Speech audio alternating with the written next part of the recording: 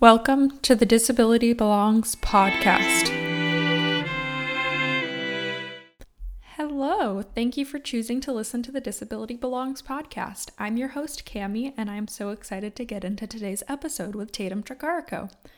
Just a quick disclaimer before we get started that the opinions expressed in the Disability Belongs podcast do not necessarily reflect the opinions of CFILC, its member organizations, or Yo Disabled and Proud.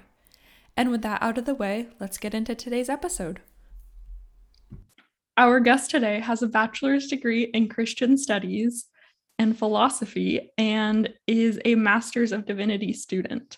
She has written a killer honors project, it was 86 pages, about disability theology. She loves Cheez-Its, and she was my roommate and she's my best friend. Please welcome Tatum Tricarico. Hey, Tatum. Hello. Hi, thank you so much for having me on your awesome new podcast. Woohoo, I'm so excited. Me too. So, I think the story of how we met is pretty good, and we should tell that before we get into real stuff. I agree. So, I am a year younger than Tatum, and I started in college, and within the first 2 weeks of school, first of all, I remember seeing a blind girl on campus, and I was like, yes. I need to be friends with her, which I'm pretty sure that's not how you're supposed to make friends, but it worked out. So within the first 2 weeks of starting at college, everyone I met was like, you have to meet my friend. There were two people, they were like, you have to meet my friend. And I thought they were talking about two totally different friends. And then they're like, you have to meet Tatum. And I was like, okay. And then I think I texted Tatum, hi, let's be friends. I don't know how that worked. Tatum, what did I text you? You said, hi, I'm Cami. I said, I don't know who Cami is. And then you said, and I want to join the club. Oh, right. The disability club on campus. The disability club on campus that I was very briefly the president of. Yes, and I think I was the vice president for like 20 and a half minutes, but yes. Unfortunately that one fizzled, but we've done some better disability stuff since then. Yeah, we have. And so the first day that Tatum and I met, I said, hi, I'm Cami. I have POTS, which is postural orthostatic tachycardia syndrome. That's a mouthful. And Tatum said, I have POTS too. And I was like, what? It was very exciting. We're still friends. It's been 3-4 years. I don't know, but we're stuck with each other for life now. We're stuck. It's good. And one of our first hangout days together, I dyed Tatum's hair blue. Yes, that's dyed my hair blue. I did not know you well at all. No. And our hair was blue.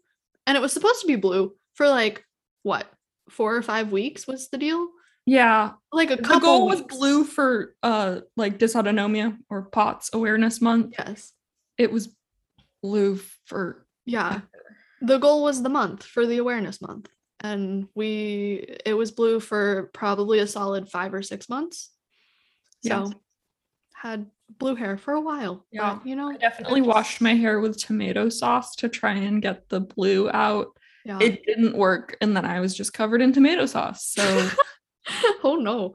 Maybe don't dye your hair blue. Maybe don't dye your hair blue in your dorm room when you have no idea what you're doing. Yeah, but you live and you learn. But yeah, that was a fun first friend date situation. Yeah, and since then, we've learned so much from each other. I've learned so much from Tatum about disability justice, and I just love my tomb. She's the best. I love you too. I don't really know how to transition from that into our first question, but I think it all really relates. Yeah, I think we just jump in. So what was your experience growing up as a disabled person in the school system? Yeah, it was very interesting. So I think when I was younger, I put my disability into an only medical category. And I think my my doctors and people in like a lot of just leadership positions above me sort of put my disability as just a medical thing. And so I didn't have any concept that it could or should affect me in elementary school or middle school or whatever. And so I knew that I used things like enlarged print and that I couldn't get down the stairs like everybody else could. But I didn't use a cane and I didn't have any accommodations kind of other than the large print and then eventually the iPad and to read in large print. And so I didn't I didn't really pay attention to it, and it would just sort of pop up from time to time in conversations with like kids and teachers of like teachers being like, oh, let me help you with this, or kids being like, what like what's wrong with you, which was always a fun question.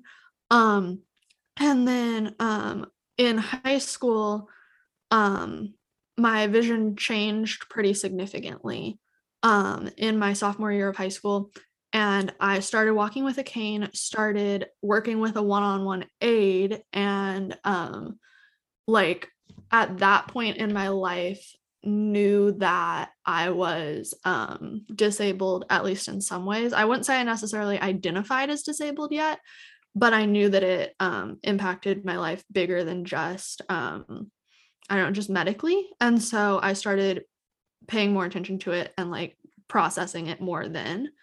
Um, and I think that really changed, that made the start of high school and the end of high school very different in very interesting ways. But yeah, I think it was an interesting experience. It was a roller coaster. Can you talk a little bit more about that change in high school and kind of what the beginning of high school was versus what the end of high school was with that vision change? Yeah. So I think especially once I was in high school, but I think this was true younger too. The school system sort of pushed in a way of like I knew that I had accommodations, but I wasn't like those people, was kind of the general assumption, and the least like the least I could identify with my disability, the better, was what all of the teachers and all of the students were like either intentionally or unintentionally pushing me into. And so I think I started out high school really, and I started out high school and I took my first kind of special education classes. I was pulled out in elementary school and middle school for certain things, just like every so often. But in high school, I had my first freshman year, I had my first special education class. And I had that once a day for all 4 years of high school. That I was in like a sort of like, it was called like a learning strategies class. So it was like with other students with IEPs who were in the general ed program. Um, and so and that again was like the least that you can identify with these people, the better. Like identify with your other classes and your other classmates. And that was really hard for me because then when I did, when I did experience that change in my vision, I didn't know what to do. And I initially noted it as a really bad thing. But I think in some ways pretty quickly came around to the fact that not only was it not, and I wouldn't have noticed this at the time, but I think not only was it not a bad thing, but that I was like living more fully into myself, because I think I had to notice it in other realms other than just medically at that point. And so I don't think I wouldn't have put those words to it at that point, but it was helpful for me to go through that in some ways. It was really terrifying and hard in a lot of other ways. But instead of pushing away from identifying with disabled people, I got to like claim my identity as a disabled person. And I don't think I really claimed it until college, but I do think that I had like being forced to deal with it made it so that I could claim it and acknowledge it and like be honest with myself about what my body was. And that was really helpful. And so I think when I started using my cane and working with aides, friends were really thrown off, and even family potentially was really thrown off about just like what that was. And I think people were really upset and people were really scared, as was I. But I also looked at it as a positive thing of like it was helping keep me from pain and it was helping keep me from issues that I was having. And so when they would react really strongly negatively, it was almost jarring for me to be like, oh, this is like helpful and like doing something positive in my life, this cane or this aid. Eventually the aids were really challenging to deal with, and I that system is really messed up in a lot of ways. But I think just, I don't know, being able to recognize that I did need support and like to honor myself in that way was really helpful, even if I didn't notice it and was just kind of scared of it at the time. Yeah, that makes so much sense. And I know I've got to know you, so I know that you have a really strong sense of disability pride. Can you too strong? Too strong? I don't know if that's possible. Can you definitely have a giant disability pride flag hanging? Yes. I can't see it right now, but it's really big. Hanging above my desk. It's like the size of my entire, it's actually bigger than my desk, I think. It's a very big flag. Can you talk about what helped you to develop disability pride? Yeah, I think a lot of things. I think mostly though the community. So I started volunteering in my high school's special education classroom. And I didn't want to at first. I kind of got forced into it by one of my one-on-one aides, which was very odd. And I didn't want to at first. And then because I was so pushed in this idea of like, don't identify with disabled people. So once I started being part of that classroom and realizing that people talked about how different disabled people were from people in the general education program, and I realized that I was part of that and that it wasn't a difference because I was like within that community, and then that I didn't feel wildly different from my abled peers. And so in college, connecting with people like you and other disabled people was really, really helpful. And then I had a few professors who really encouraged like learning about ableism and learning about how it wasn't just my because I kind of noted everything as, oh, this is a really awkward moment and I'm part of it, and it just was what it was, and it was a moment and then it was over and then I didn't think about it. But linking them all together as ableism made me realize that it was sort of this systemic thing. And so connecting with the community felt really huge. And that community was also really present on Instagram. And that was really powerful for me to lean into that community and recognize how many other people were dealing with similar things.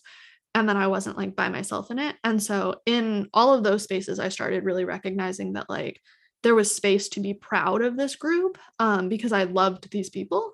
And so that was a huge thing. And then also to learn the history of the disability rights movement and people like Ed Roberts and Judy Heumann and Justin Dart, and moments of the 504 sit-ins and Capitol Crawl and things like that, and just the lovely and powerful and beautiful things that disabled people have done. Reading about and learning about and now getting to have conversations about all of that really like changed my understanding of where I was rooted. And it was kind of no longer like me trying to disconnect from this thing, but instead me living into this identity as a disabled person and being part of this amazing community and this amazing history that just like gave me a lot of reason to be proud. So yeah, I love it. I love that answer so much. Thanks. I love that I helped you develop disability pride because I always think about how you helped me. Oh my goodness. No, yeah. Disability pride, never think about it the other way. Oh, yeah. No, if I were not connected with disabled people in college, there would have been no way that I could not have had any of these random conversations to get to this point. Yeah. No, who would have thought a conversation at the top of the stairs about how we didn't realize that we had the same condition would result in us recording a podcast together? I love it. That's fun.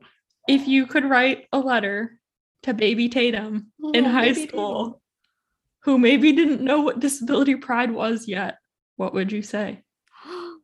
Ooh. And yes, I did steal this from our speaker series, and I know you always think it's the hardest question to answer, and now I'm going to make you answer it. Yes. So I think I would just kind of wow, this is like making me more emotional than I thought it would. I think I would just say, like, be who you are, because I don't think I think I was so worried about like, I was really concerned when I was younger about confidence, and I always felt like I really wasn't very confident. But I knew that I had these really like powerful dreams and like plans and things that I wanted to do. And I knew that I really enjoyed things like public speaking and being in front of people and being a leader. And so I was both feeling very not confident, but also feeling like I was really called to this sort of work. And I think part of that was that I wasn't allowing myself to lean into the fullness of who I was. And I think part of that was in relation to disability. I think in a lot of other ways too. But I think just to give myself space to just be as I was. I think I was worried about like what, not even so much what people would think, but just, I was just worried about how I portrayed myself. And so I think just leaning into what I wanted to be in that moment and like what was true for me would have been really huge. And so I think I would just like give myself space to be me in those moments. And I think I still should be giving myself space to be me right now. I love you.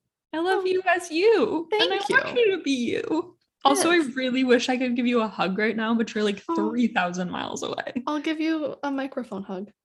I am, in fact, hugging the microphone. That's probably going to make a weird noise. Maybe that's a lot. Maybe don't hug microphones. I don't know. We're just starting this podcast. We're learning. We're learning things. We're learning new things every day. Okay. So this is not an appropriate question. I'm going to preface this question with, this is not an appropriate question to go around asking people, because there's a lot of stigma surrounding it. But I have preemptively gotten Tatum's permission for this. And in the spirit of normalizing accommodation, I think it's a really important question to ask. So, what are one or some accommodations that have been really helpful for you as you navigate the school system as a disabled person? Ooh, okay. Are we still talking on like primary school? You can go whatever you want. Primary school, college. Okay, well, you know what? Here's what I'll do.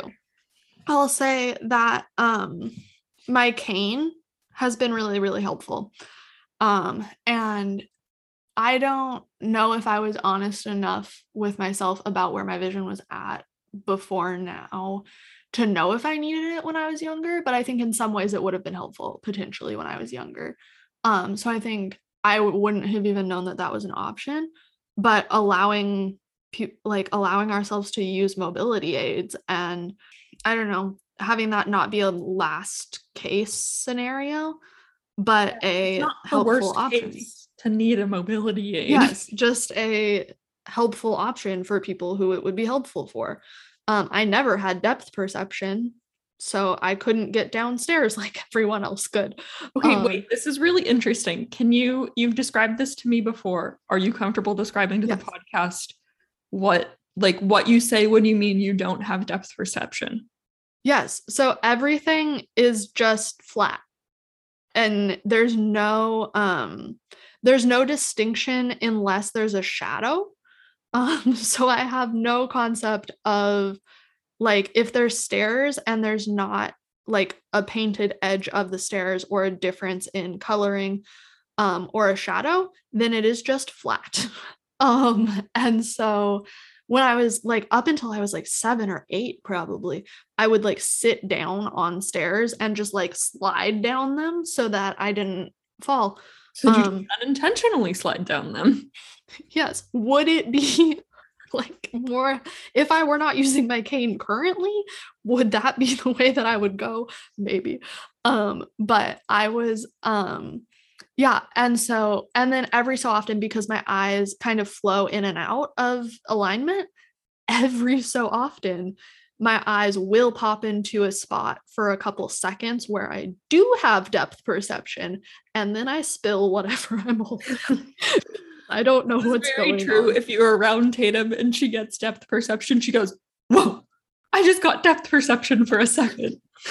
Yes, it's significant. That would fall under the category of like things you don't hear unless you're around other disabled friends.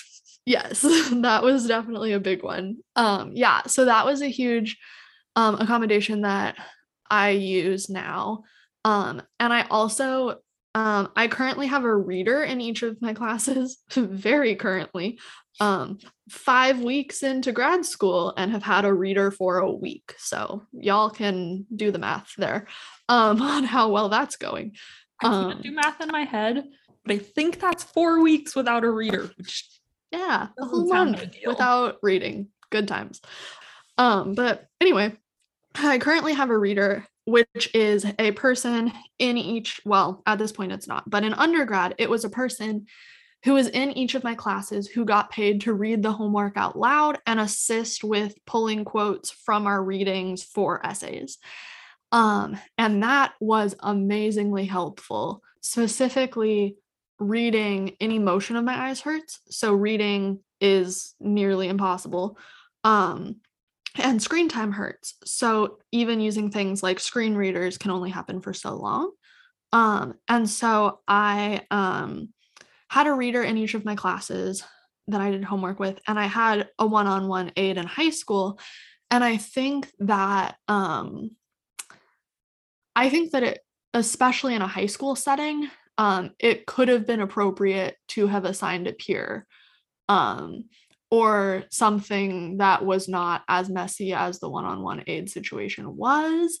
I don't know exactly what that looks like, but I will say that that was a very helpful accommodation and a needed accommodation. But the way that the one-on-one aids were set up at that point, and still currently, puts a lot of people in a lot of really negative and harmful situations. And so I don't suggest finding one-on-one aides who fall asleep in class or who make really uncomfortable comments. But I do suggest using the accommodations that you need for your body, because that was hugely helpful for me and just helped me honestly tell, like, using the accommodations that I needed has helped me like tell the truth about who I am. So I think yeah, leaning into those accommodations like helps you tell the truth about your body and the way that you exist in the world. And so even if it's like awkward to use, being honest with yourself and creating a safe and like helpful environment for your body is really important. Yeah, and I think just as a reminder, accommodations aren't necessarily this one size fits all approach that a lot of institutions try and make it. Just because you're disabled doesn't mean that you'll benefit from 1.5 or 2 time length tests. Yes, a lot of disabled people do benefit from that and do need that as an accommodation, and that is something that is very valid. However, giving that to every single disabled person that applies for accommodations is probably not going to solve many issues. Like, yes. Boxing people in to those categories of, oh, everyone needs this, or everyone who's this way needs that, is never helpful. Yeah, accommodation should not be a like checkbox list. If you need this one, check here. If you need this one, check here. Sometimes you need really quote unquote strange accommodations. Like in high school, one of my accommodations was that I had an empty desk next to me, so that if I was having trouble sitting up that day, I could just kind of lean on the desk, which I don't know, sounds kind of silly, but was something that a teacher was like, I noticed this was helpful for you when we accidentally did it. Let's get that officially in your accommodation plan. Yes, And exactly. we love teachers that don't judge you for halfway laying down in class. Yes, that's so important. I love that. So, what are some ways that the school system was, and we're talking like elementary, middle, high school, yep. mostly ish. Mhm. What are some ways that the school system was helpful for you? And what are some things that you wish you could be like, oh my gosh, this needs to change like 10 years ago? Yeah. Okay, so let's talk change first so that we can end on a more positive note. I think changes that need to happen in my particular circumstances, the entire system around one-on-one aids needs to be different. Because I was put in a lot of situations where it was just me and one-on-one aid in a room, and there were a lot of moments that they made comments that were not okay to make to high schoolers. Can I interrupt you really quickly? Yes. Can you describe what a one-on-one aid is? Oh, yes. So a one-on-one aid is a paraprofessional who is a like adult who has been hired by the school to accompany a disabled student to classes. So I had a one-on-one aid to read stuff out loud to me in my classes. Other people had one-on-one aids to monitor their interactions with people or help them get access to spaces or wheel them in their wheelchair or whatever other different things that they needed. And so my one-on-one aid, we would leave the classroom and read all of the stuff out loud. And so that then put me in a lot of situations where I was by myself with this person who then could tell me whatever they wanted. So could be gossiping about other teachers or other students, could fall asleep, could tell me that they like thought that I was doing an awful job at being a student and I was just there by myself. So that the hiring process, there's very, very little requirements, if any, to become a one-on-one aide, and they get paid pretty well. And so that is concerning. It doesn't feel like there's a lot of training. Yes, and there's not a lot of training. There's almost little to no training that happens. And so that is a huge thing that needs to be changed. And then I also think this dynamic that puts students in a position to be in competition with other students needs to be changed, because in our learning strategies classes, we were we were not the special education classroom. There was a specific special education classroom, and we were other classes of general ed students who had IEPs. So it was special education, but we were taught in that classroom explicitly and inexplicitly to be as quote unquote like unlike the students in the special education classroom as we possibly could. And so the less that we could relate to our peers, the better. And so that thus means the least that you could relate to your identity, the better. And that was horribly harmful. And so I think that is something that I would love to change. And I would love to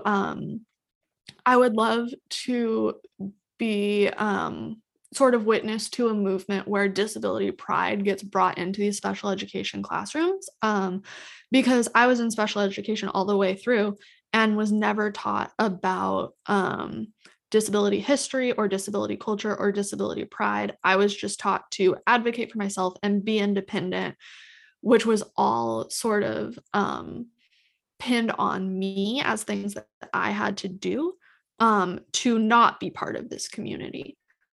But instead, understanding this community of interdependence and love and advocacy for the group is really powerful. And to know that we're part of that really would change a lot of students' outlooks on their life. And so I think that that would be really meaningful.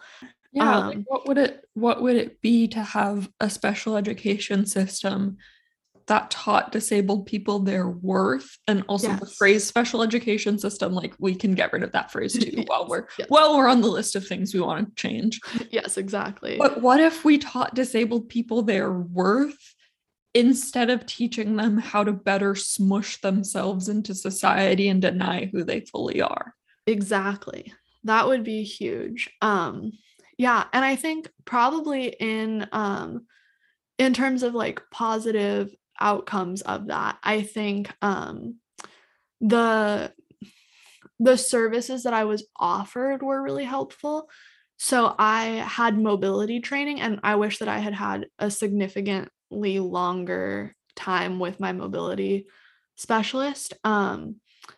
And I had training on how to use a cane, how to use public transit, and things like that through the school. And that was really transformational for my life and really helpful. And is probably the reason that I felt comfortable living on campus and things like that. So that was really huge. And then I had access to a case manager who would sort of, or a vision specialist in the earlier years who would advocate to all of my teachers to get the accommodations. And I wish that that were still a thing in higher education, because I could go in to class knowing that I would have a test accessible, whereas now I'm having to plan 3 or 4 weeks in advance just to get tests in Braille and to get things accessible. Um, and so I think that that was really formative for me, was to know that I had it. And I don't think that's true in every school system, but I think in mine in particular, I knew that I had a right to that access because I got it without too much of a fight. I think when I really had to start fighting was when I really was uncomfortable with the one-on-one aids that I had. And that's where things got messy. But I think getting the actual services in the school was really helpful for me. Yeah. And I think not only did you have an advocate, but also the legal system in the US for education for disabled people. Correct me if I'm wrong on this, but there's a lot more legal precedence before you get to college. So you're legally guaranteed more things like IEPs, individualized education plans, do not apply once you get to college. Yes. You can sometimes use them to help you develop an accommodation plan in college, but there's a lot less legal ground to stand on, although it is obviously still illegal to discriminate against disabled people in higher education, but there's not the same kind of precedent for it. And so I have found that I've had a lot more issues in college than in high school. Yes, I agree. I've had a lot more issues in higher education. And I don't know if that's because I was in a pretty well off I don't know, I was in a pretty like wealthy neighborhood in I guess wealthy is the wrong word, but the school district that I grew up in was like known to be a very good school district. And so I'm wondering if part of it was that, but I think also there was just a legal precedent that is not there in higher education. That's just so frustrating that, like, the thought that you could be like, oh, yes, I went to a better high school, so I was more accommodated as a disabled person. Yes. Which is not just a thought, it's very much a reality. Yes. In the US horrifying. In particular, at least that's what we have experience with. Yeah, yes. That's just terrifying that you could not have access to your education because you happened to be in a lower income area or etc. Yeah. It's terrifying how little just how little accommodation gets thought about, and how it's always a last in areas like that.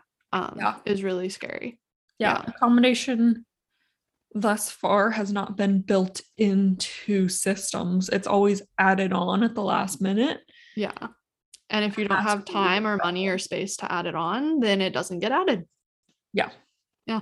And then you don't have disabled people that can access it. And then you can make the argument that, oh, there aren't disabled people accessing our service, therefore we don't need to accommodate. But they can't access your service, so you don't know that there are disabled people trying to access your service. Okay, sorry, that was a soapbox. I agree. It's real.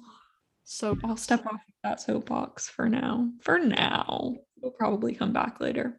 Yeah. It'll definitely come back up later. So the title of this podcast is Disability Belongs. Perfect. What does disability belongs mean to you? I think it means that every aspect of a person's life, whether they're disabled or not, disability belongs in. And so I think it gives space for disabled people to go wherever they want to, and also for non-disabled people to be an ally in whatever areas that they're in. I kind of want to tell a little bit of a story. I have, well, we won't show it because I don't know if I'm supposed to have it. But I want to tell a little bit of a story in that I, when I was in undergrad, two of my professors actually noticed, and I had told them that the lighting in one of the rooms was really hurting my eyes. And so my assumption was that we would just move the room, just go to a different room, do classes in a different room where the lighting didn't hurt. But these professors were wonderful and stubborn. And so they decided that instead of moving the room, that they wanted to buy lamps for the classroom because they firmly believed, and this was true of my entire education in undergrad, that the two of them firmly believed that I should have access to every space in the same way as every other student. And so they bought lamps, and the lamps had these little remotes with them. And those remotes, they, when they bought the lamp, handed me the remote, and they said, you get this remote and you need to give it back at the end of the semester. And they gave me the remote, said, you need to give it back at the end of the semester, but we want you to keep it throughout the semester so that you can control how bright the lighting is, what color the lighting is, and like where the lighting is coming from. So that way you have the power to access this room yourself, and you can access this room in the same way that everyone else can. And so that like physically holding that remote has reminded me that that I, as a disabled person, should get the choice to belong in every space that everyone else gets to belong in. So that is a very physical reminder of the fact that disability belongs in every space. And I think that more metaphorically gives space for everyone in a really powerful way. So yeah, that's my story. Oh, I love that story. Yeah. Thank you so much for joining me on the podcast, Tatum. Thank you so much. Wonderful. I'm so excited. I'm ready to watch this take off. I know. It'll be or listen to it take off, I guess. Listen to it take off. Yeah, I'm gonna listen to it take off. I'm excited. Well, thank you for joining me. If you want to follow Tatum on Instagram, which you do want to follow Tatum on Instagram. Yeah, you do. Look at all kinds of disability justice and theology and wonderful content. She is at blind_person_in_area.